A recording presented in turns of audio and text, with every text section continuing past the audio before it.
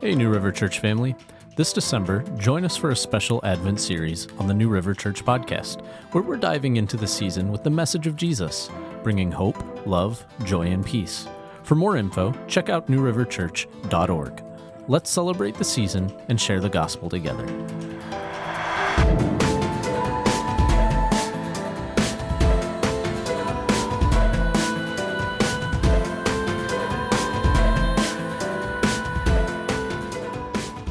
This whole month, we've been talking about joy and as it relates to Christmas. And today I feel like God just wants us to get down to brass tacks and answer two basic questions. And the first is, who is this Jesus in the manger? And the second is, and why does he bring so much joy? The task before us is really big if you think about it. How do you find human language to even come close to helping us understand what it means that Jesus is Emmanuel, God with us? I don't even know how to, I can say the words, you can say the words, but understanding them, you know what I mean? Having those words actually resonate in my heart, like that's a whole different level. That's the challenge before us. So would you pray with me before we get too deep into it? Jesus, I just want to confess that I have created a lot of clutter around Christmas.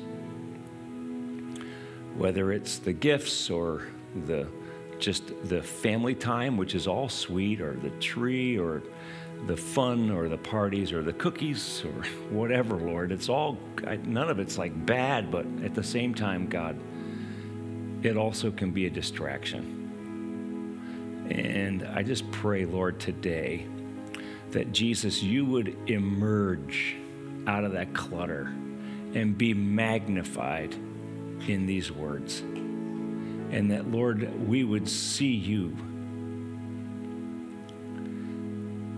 Maybe some of us like for the very first time. And some of us like we've not ever seen you before. So Holy Spirit, take these words, I pray, and do something with them, would you? And I ask this in Jesus' holy name. Amen. I don't have a single text for you to turn to today because we'll be referencing like 40 of them, but I promise we'll go through them quickly. But honestly, can you think about it? Can anybody really fully know what happened that night in Bethlehem's stable 2,000 years ago? I mean, all we've ever known is life from this side of eternity's shore. Like the best you and I can do is kind of grasp for words to try and describe the distance that God traveled when he left heaven's throne, descended down heaven's stairway, and entered Bethlehem's manger. Words fall short to explain how the one who holds the heavens in his hand could squeeze himself into a human frame and be held in the trembling hands of a teenage mother, guarded under the watchful eye of a peasant carpenter. The Bible says there is no other name under heaven given to mankind by which we must be saved. No other name. Now, at face value, what that tells us is this: there's nobody like Jesus. He stands in a league all his own. He shares the stage with no one. The spotlight of history is fixed on him and him alone. He is above it all. He's beyond it all. He's behind it all. That's what the Bible says. For in him, all things were created. Things in heaven and on earth, visible and invisible, whether thrones or powers or rulers or authorities, all things have been created through him and for him. He is before all things, and in him all things hold together. 4 times it tells us all things. You see that? So how many things are under Christ's control? How many things does Jesus hold? All things. All things. The one who holds all things was himself held. How can that be? How could I possibly find a word to explain this? Human language falls short. Artistic expression falls flat. Human arguments fall apart in the face of someone so great.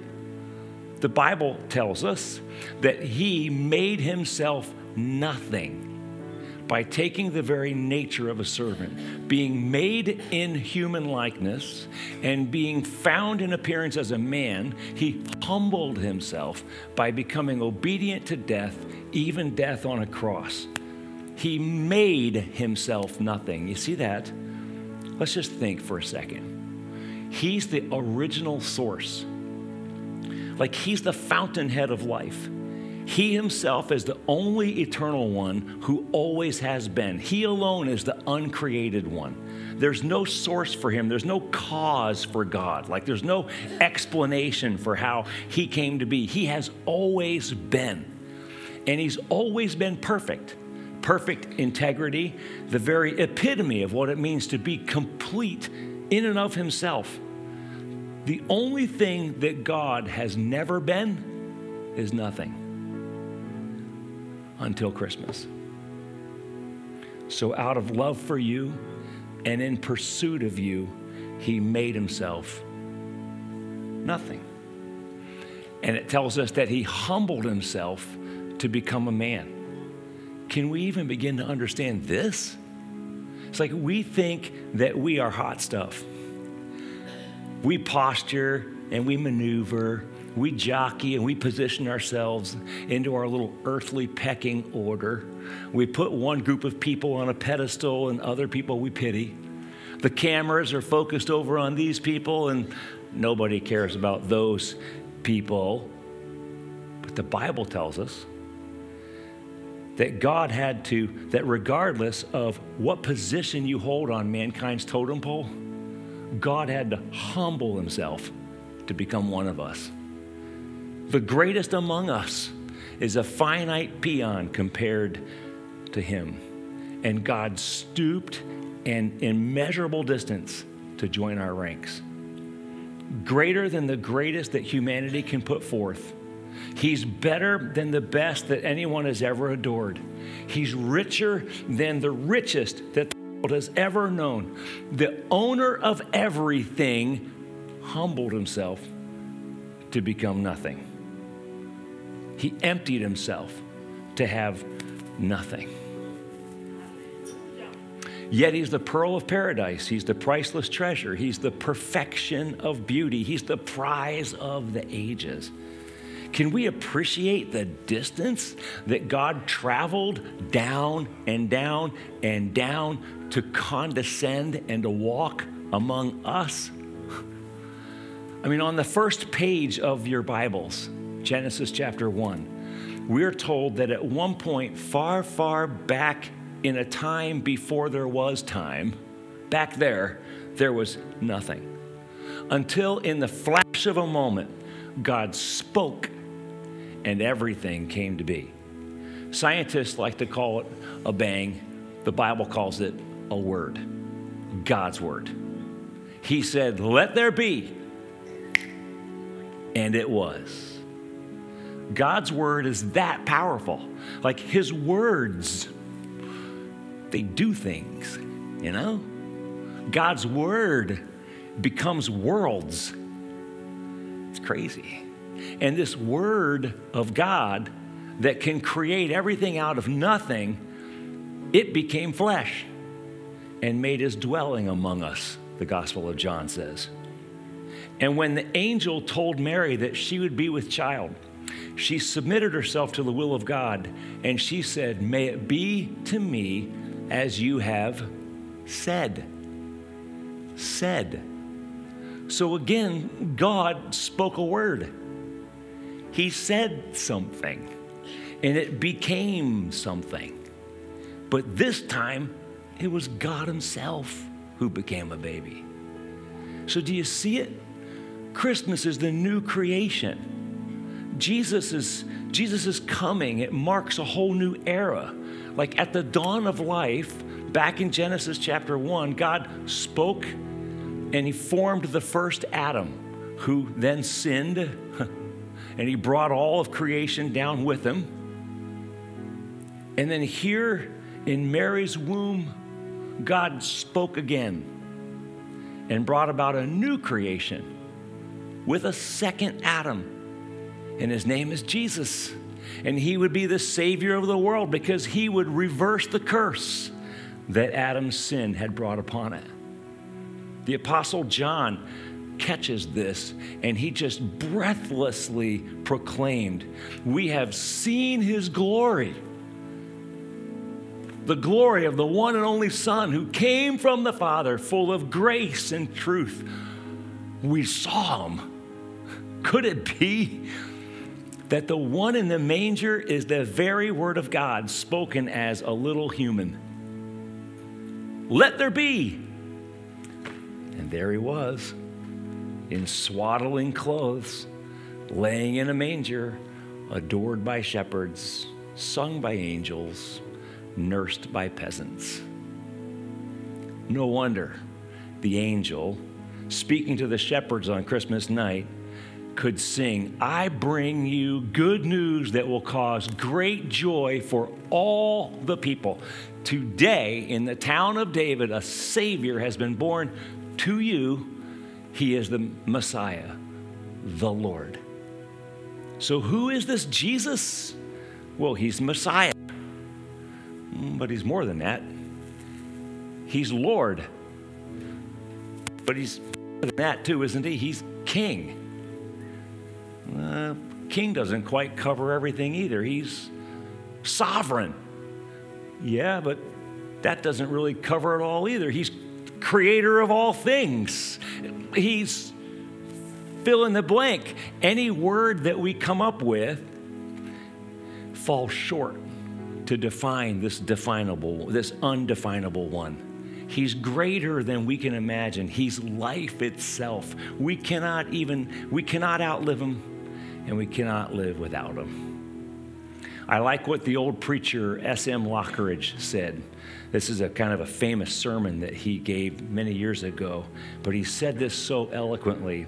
He said, "Jesus is the greatest phenomenon that ever crossed the horizon of this world. He's God's Son. He's a sinner's Savior. He's the centerpiece of civilization. He stands in the solitude of himself. He's awesome. He's unique. He's unparalleled. He's unprecedented. He's the superlative of everything good that we choose to call him. He's the only one qualified to be an all-sufficient Savior." He goes on to say, he's the key to knowledge, the wellspring of wisdom, the doorway of deliverance, the pathway of peace, the roadway of righteousness, the highway of holiness, the gateway of glory. That's what he says. I wonder, Pastor Lockridge said, do you know him? He is wonder and majesty wrapped up in humanity. He is perfect humility. He's touchable glory. He's measurable infinity. He blows minds, defies imaginations, baffles explanations. He confounds the wise, but he's known by children. I cannot understand him, but I can know him. He is God robed in skin so that we can touch him, so that we can hear him, we can see him, we can hold him, we can reject him, we can nail him to a cross. I wish I could describe him. But thankfully, I can do one better. I can give us what the Bible says about him. You ready? He is appointed heir of all things, the radiance of God's glory, and the exact representation of his being. He is the gate for the sheep, the great shepherd of our souls, who lays down his life for his sheep. He is the bread of life, the light of the world, the King of kings, the desire of the nations, the joy of longing hearts, the one who comes from above. He is the promise giver and the promise keeper. He is the holy seed, the stump of Jesse, the root of David, the Lion of Judah, the bright morning star, the reigning Savior, the coming King, the faithful witness. He is the God of heaven's armies, the wonderful Counselor, Prince of Peace, mighty God, everlasting Father. He's the banner for the nations, and the government rests on his shoulders. He is the Alpha and Omega, who is, who was, who is to come, the Almighty. He's the great majesty. He's the true God and eternal life. He's the promised prophet like Moses. He's the holy seed of the woman who crushes Satan's head. He's the friend of sinners. He's the Lamb without blemish or defect who takes away the sin of the world. That's who he is.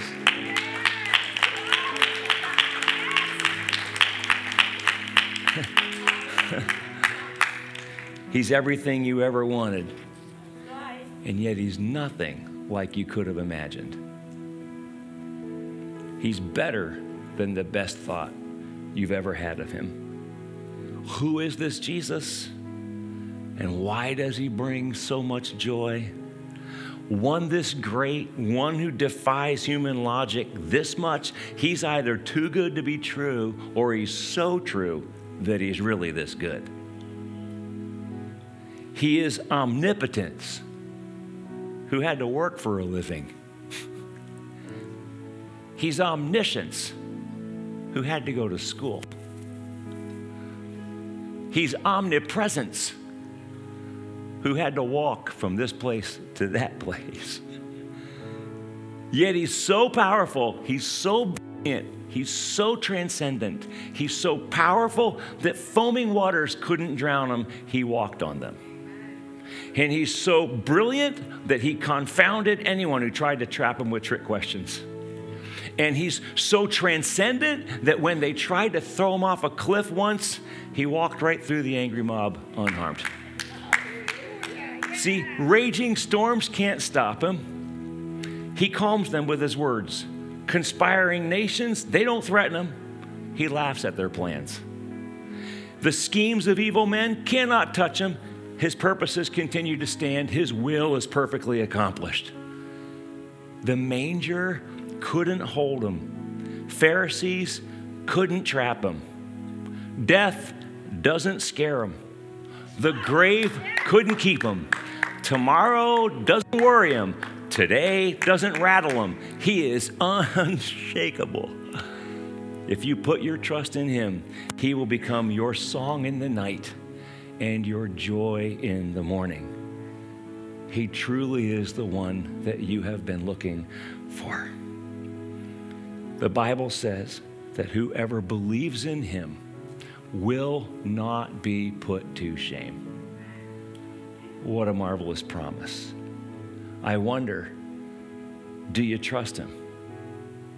Do you know him? You ask, but why does he bring so much joy? I say, well, why not? Think about who he is and what he's done.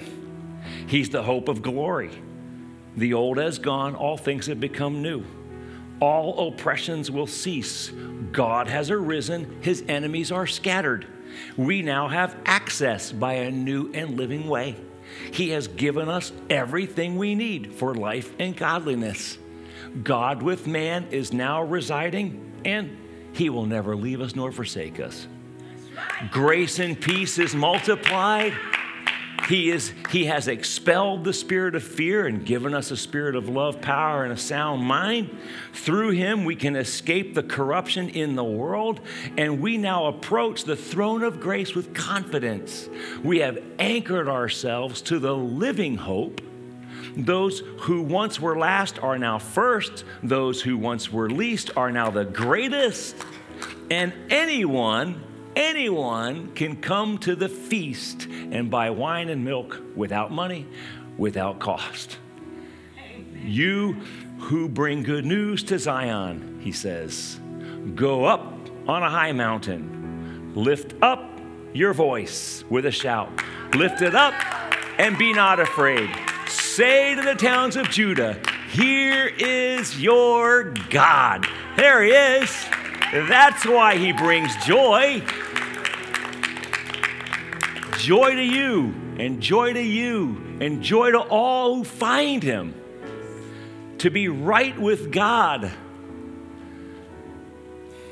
is a gift that you just cannot find anywhere else in the world. The prophet Isaiah 55, 6 through 7 gives us our invitation this morning. Would you receive this invitation? This is coming from the heart of God. He says to you, seek the Lord while he may be found. Call on him while he is near. Let the wicked forsake his way, and the evil man his thoughts. Let him turn to the Lord, and he will have mercy on him. Do you hear that? God will have mercy on you. He doesn't care where you're coming from. He will have mercy on you and to our God, for he will freely pardon. Freely pardon. There's not a better gift that you could receive than to have your sins forgiven by God and to begin a friendship with him through Jesus Christ. It's way better than anything you'll get at Macy's. Way better. To know that everything is right. Everything is right between you and the God of the universe. So who is this Jesus? Well, he's the Savior of the world. He's God who's come in the flesh because he loved you and he didn't want to be estranged from you any longer. He came to you because he loves you. And why does that bring joy? I guess all I can do is encourage you to place your trust in him and find out for yourself. I can tell you that there's nothing that compares with knowing that my whole life is right with God. Like when that's right, then everything else can fall into place and be made right. But until that's right, then everything else is going to be wonky. I mean, I might get this going good, but then this over here is going to be wonky. And then I might get this going good, but then that over there is going to be wonky. You're always playing catch up. And I'm saying to you this morning, get it right with God, and then let him begin to sort the rest of it out. And that's why Jesus came. And that's why he brings joy. Because the joy comes in knowing that, well, it's not hopeless. There's a solution. And guess what? I'm loved the whole way through it. Could there be anything better than that? I can't think of anything better than to know that the God of the universe and I are friends.